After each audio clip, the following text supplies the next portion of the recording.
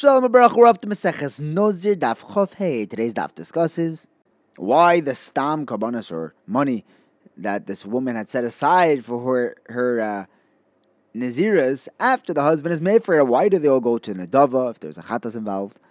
There is no nidvas chatos.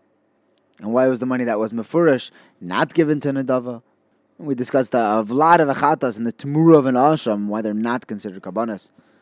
We said that if this woman had set aside stam money for her karbanos, if her husband is made for naziris, all that money goes to nedavos. The Gemara says, hang on, but part of her karbanos was a chatos, and there is no nedava for a chatos.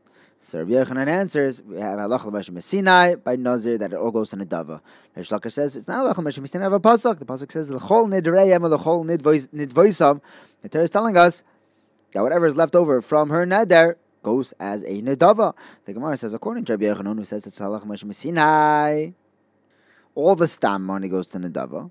All the money which was mefurash, that was designated for the oila, the chatos, the shlomim, that will go to those specific karbanos. But according to Rish Lakish, there's a pasuk that says that l'chol nedreim, l'chol nedvaisam, even the mefurashim, the money that she set aside specifically for karbanos, those should also go to nedava. The pasuk includes everything.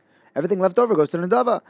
Rava answers, the mefurashim, we know they're not included in this pasuk because we have already from Tony de Be'er Shmuel, who learns from another pasuk, Rak kodshecha asher yu l'chol derecha. It tells us that the vladim of Kachim and the Temura, the monetary valued exchange of animals, of Kachim, and it says about them, Tiso uvoso ala makom asher yivchar Hashem, bring them to the Beis HaMikdash. And I may think, what do you do with these animals? You bring them to the Beis HaVechira, you bring them to the Beis HaMikdash and starve them over there and wait until they die? No, which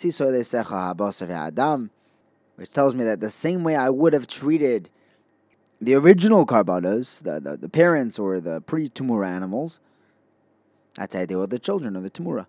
I would think even the children of a chatas or the tumura of an asham, they should also be brought as karbanos? No, that's why the pasuk says rak.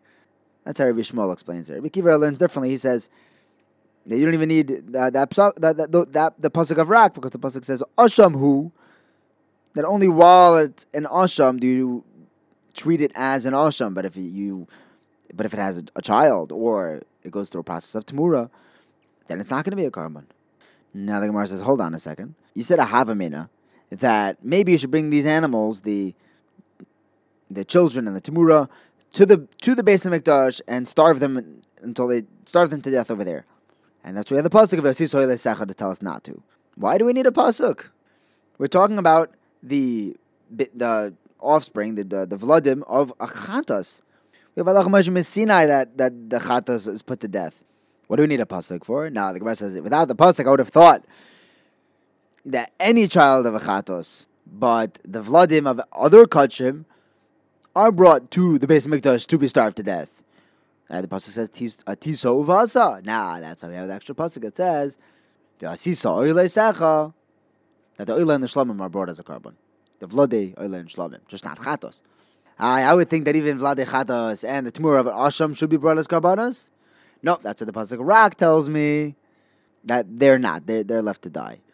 What do I need a pasuk with that? Why not use halacha l'mashim Sinai, that the vladim of chatas are put to death? The Gemara says it's true. Technically, you can learn that out from the halacha l'mashim Sinai. The pasuk is coming to tell me asham, because the halacha l'mashim Sinai only tells us the vlad chatas, not the tmuras. Asham is to be starved to death. The Gemara says, why not learn the asham also from halacha l'mashim Sinai, that anything that if it was a chatos would be put to death, as an asham is sent out into pasture.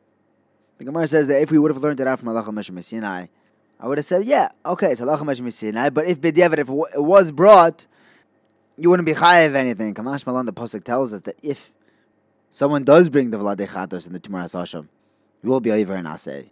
It's a lava bo mechalal aseh. Rabbi Akiva tells us that you don't need the pasuk, or you don't need the halacha l'mashim Sinai, because the pasuk says asham hu, that only while it's in its status as an asham are you going to bring it as a carbon. But if it's tumuras asham, then you leave it to die. Why do I need a pasuk? Well, we have a Lachlan Meshumishina that tells us anything that a Chatas would die for in Asham is sent to pasture. The Gemara says, Ein Chanami. The Pasuk is telling us like what Rav told us. If someone has a carbon Asham, that something goes wrong with the Bailim, or it gets lost, and now it has to be sent out to pasture, wait till it gets a mum. If someone shechts that l'shem ha'ila, it's kosher. Why? That's because it was nitek to go out to pasture. But if not, I would think that this ha'ila that he brought by mistake would be pasul. That's what the pasuk says. Who? That as long as it still has the status of a shlomim, as long as it's not nitak, sent out to go get a mum, it still has the din of an asham, and it'll be pasul. Thank you for learning with me. Have a wonderful day.